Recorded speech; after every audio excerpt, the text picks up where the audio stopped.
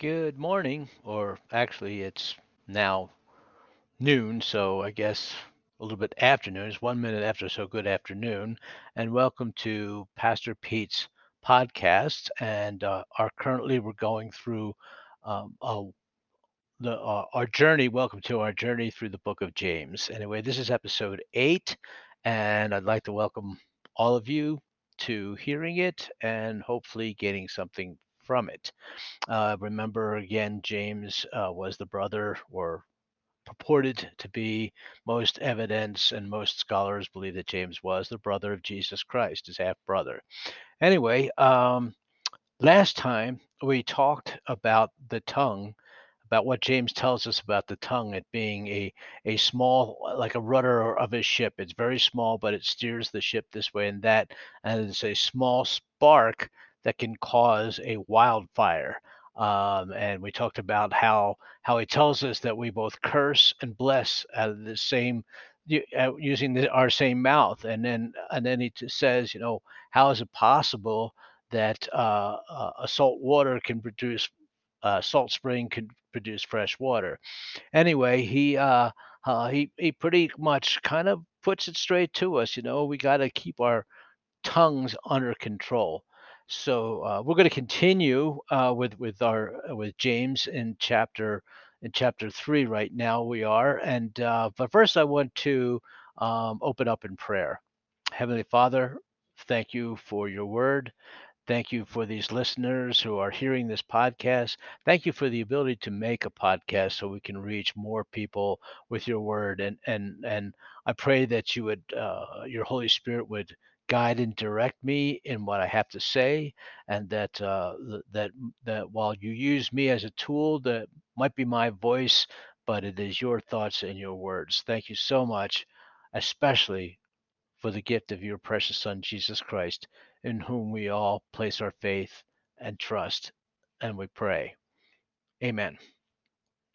Well, it seems sometimes that James is a little disjointed because in the next set of verses he goes on talking about wisdom. But as with all Bible studies, we have to take a step back and try and see the big picture that the author and ultimately God wants to see us from the writing or the letter of the book. Remember, they really did have snail mail back then. Well, they didn't have snail mail. I mean, it was slower than snail mail. You might even consider it, I don't know, slower than snail mail, which reminds me of a dad joke. And you're going to have to forgive me for this dad joke, but I heard this just the other day. Um, what did the snail say when he rode on the back of a turtle? The answer is, wee. Anyway, that's my dad joke for today. Maybe you liked it, maybe you didn't, maybe you're groaning. That's okay. It's a dad joke, and you're supposed to. So, anyway, sometimes letters would take months to get to their destinations. So the writers of these letters had to be careful and succinct as possible and still get the point across.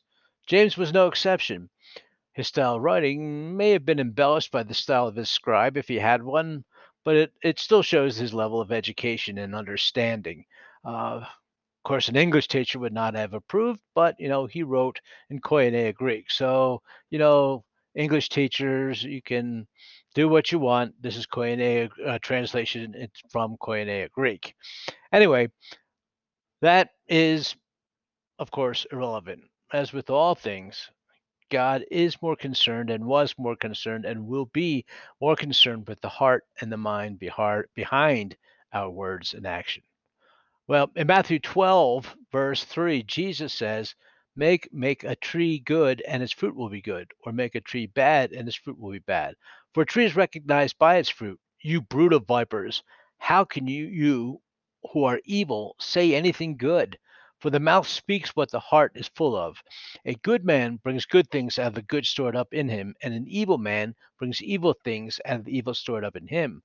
But I tell you that everyone will have to give an account on the day of judgment for every empty word they have spoken. Whew, it's a scary thought. For by your words you will be acquitted, and by your words you will be condemned. No, still kind of a continuation of the tongue theme.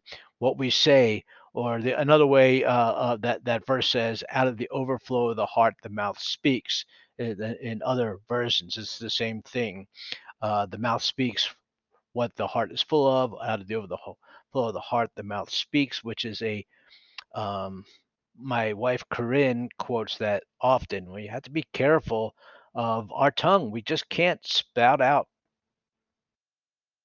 curses. Anyway, um, it is interesting how Christ was hardest on those who proposed to have wisdom and knowledge, but did not. Oh, they had the knowledge, but they lost the wisdom somewhere along the line. The knowledge was there. They knew the law. They knew all the aspects of the law. That they, of course, is the Pharisees, and they should have known better how to apply God's law rather than lord it over his people to puff up their own pride. So let's take a look at what James tells us about wisdom. It's amusing because we have this sort of there are two kinds of people saying in our society today, like those who like Neil Diamond and those who don't. Sorry, stole that from What About Bob? Anyway, James was in a way making that kind of comparison. So let's look at it. Chapter 3, verses 13 through 16. Who is wise and understanding among you? Let them show it by their good life, by deeds done in the humility that comes from wisdom. That's one kind. But if you harbor bitter envy and selfish ambition in your hearts, do not boast it or deny the truth. Such wisdom does not come down from heaven, but is earthly, unspiritual, demonic.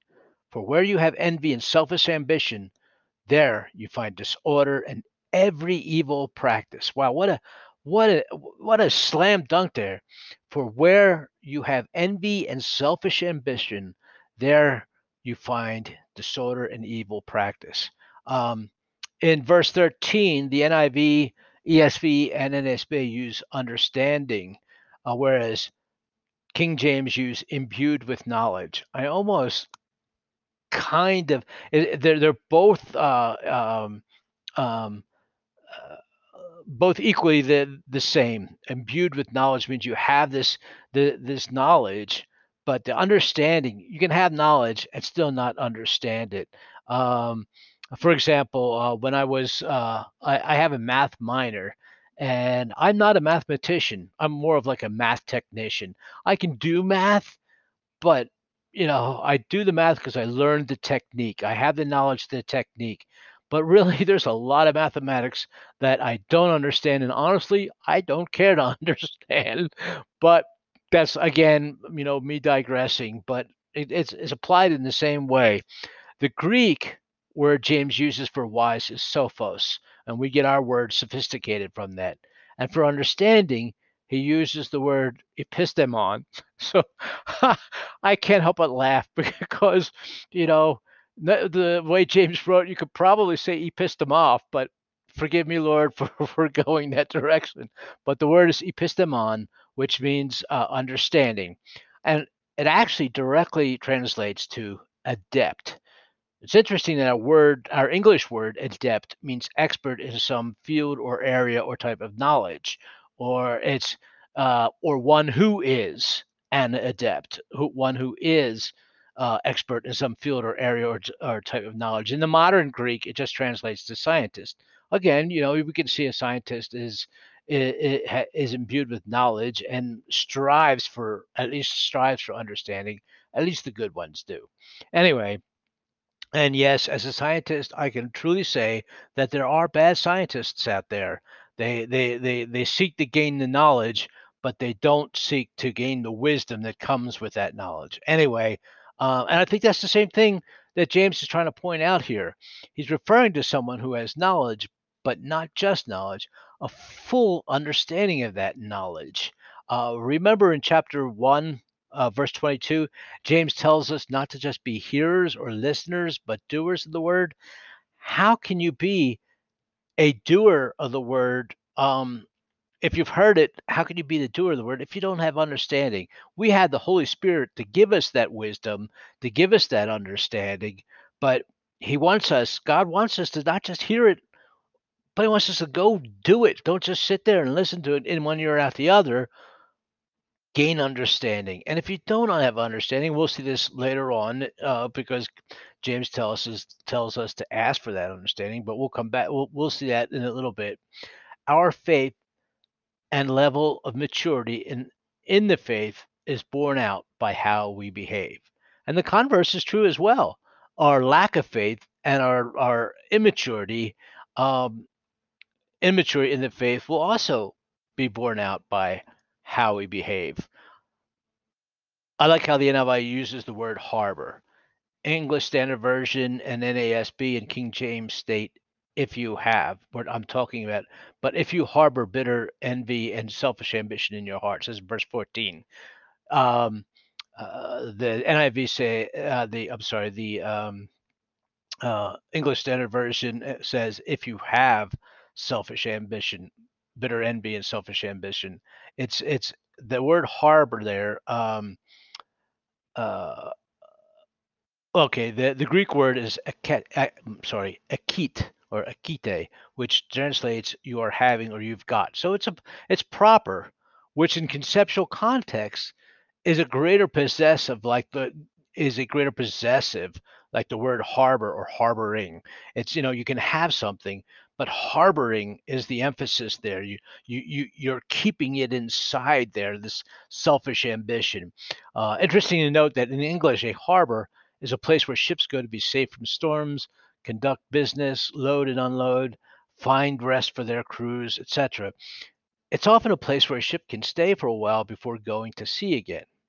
So when you think about that, the harbor is, it's you're keeping things there where you think they're safe. So, and you have to ask yourself, are you harboring something in your heart that is preventing you from acquiring the wisdom of God, like selfish ambition, unforgiveness, covetousness, all those things? Are you harboring those in the heart, in your heart?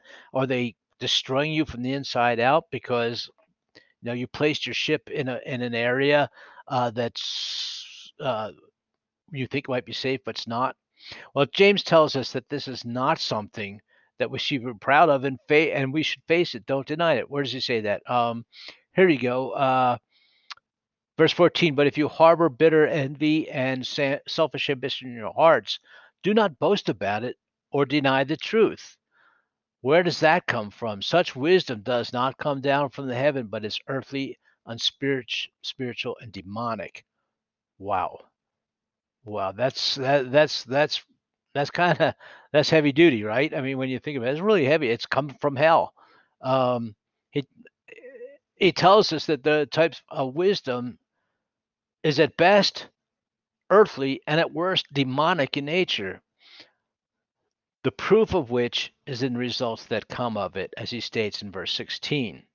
For where you have envy and selfish ambition, there you find disorder and every evil practice. Okay, so yeah, harboring in your heart selfish ambition and envy.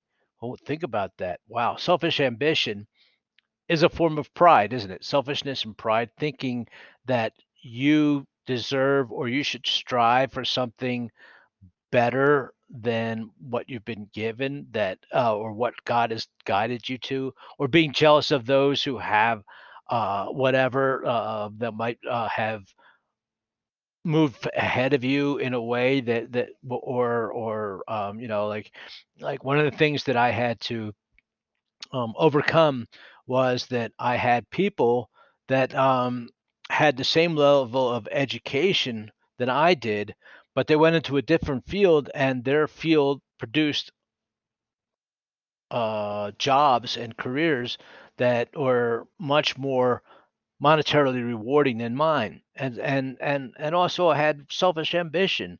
Well, it really did start to eat at me and cause me to think bad of myself, think of myself as being incompetent, or think of myself as not good enough, when I was created by God. And Ephesians 2:10 says that I was God's masterpiece, his good work, his poetry, created for good works, by God, created for his good works. Wow. But yet that envy and selfish ambition block that in my mind. And that was a small thing combined to, what about jealousy and people that believe that they got to fight their way to the top and leave their families and leave everything behind.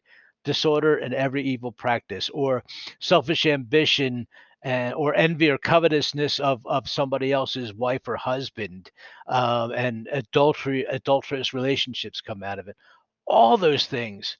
I mean, we can project. He didn't list them all, but he says every evil practice. Take a hold of that. If you're harboring in your heart selfish ambition and bitter envy, not just envy, but bitter envy that makes you bitter. There's other places in the Bible that says, don't let don't let a bitter root become a foothold for the devil. I mean, boom, it's right there. Boom. I'm sorry, my East Coast is coming out. I was born and raised in Philadelphia, so if I say boom or there you go or those kind of things, you can take the boy out of Philly, but you can't take the Philly out of the boy. Anyway, again, I'm digressing. But think about think about it. Your heart is harboring, keeping safe from exposure, thoughts and feelings of selfish ambition, bitter envy, or unforgiveness. That opens up your heart to all kinds of mischief, factions, deceit, favoritism, all these things which James, we've already talked about, has previously warned about, and these are not from heaven, they are from hell. Deceit and the devil would like nothing better than break up a family, break up a church, break up godly relationships. That's what he's all about. And, if you harbor these things in your heart, you're just open those doors wide open. You're giving him carte blanche to cause these things. And believe me, you're not smarter than the devil. You may think you are, but you are not. And he's been doing this far longer than you've been alive. If you ever want to know how good he is at it, just read the Screw Tape Letters sometime. That'll give you a kind of a interesting perspective. The Screw Tape Letters by C.S. Lewis, fantastic book on the on how a man is susceptible to temptation, and maybe some of the things that he mentions there are dated, but the actual temptations and the thing behind it are not dated at all. And I would recommend to every Christian to read that because it is fantastic book to read. Well, in verses 17 through 18, James gives us the acceptable, desired wisdom that we want. Okay, so verse 17, but the wisdom that comes from heaven is first of all pure, then peace loving, considerate, submissive, full of mercy and good fruit, impartial and sincere. Peacemakers who sow in peace reap a harvest of righteousness.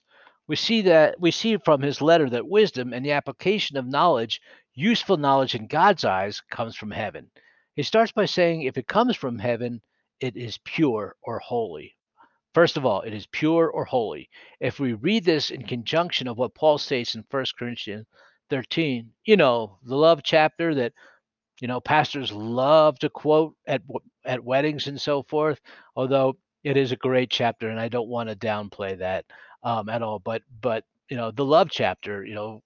Love is kind. Love is forget. Well, go to it and read it yourself. One could draw a conclusion, sorry, that wisdom and love are on par with each other.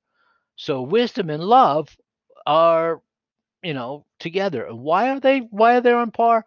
Well, it's an acceptable conclusion. We know that God is the source of love and the source of all wisdom. God is love. Yes, he is the source of love. God doesn't have love. He is love. All love comes from God. All wisdom comes from God. He is the source. So, yes, love and wisdom are on par with each other. In verse 18, he wraps it up by reminding us what Jesus said in the Sermon on the Mount or the Beatitudes in Matthew 5. Blessed are the peacemakers, for they will be called children of God. Peacemaker, verse 18, peacemakers who sow in peace reap a harvest of righteousness. And one of those harvests of righteousness is that they will be called children of God. Wow. So we're called to discern between good wisdom and bad wisdom. So true today as it was then. We are surrounded by and bombarded with false knowledge, false wisdom in our ever changing, fast paced media world. Solomon warns of us in Proverbs 14:12. What he tells us is there is a way that seems right to man, but in its end is the way of death. I think Shakespeare said, "The road to hell is paved with good intentions." Well, this is a good time to wrap it up, and we will get back together again next week. May you all have a blessed week, and please don't hesitate to email me with questions, or directly to my email, or post a question on my page, wherever you want to do. God bless you all, and take care, and thanks for listening.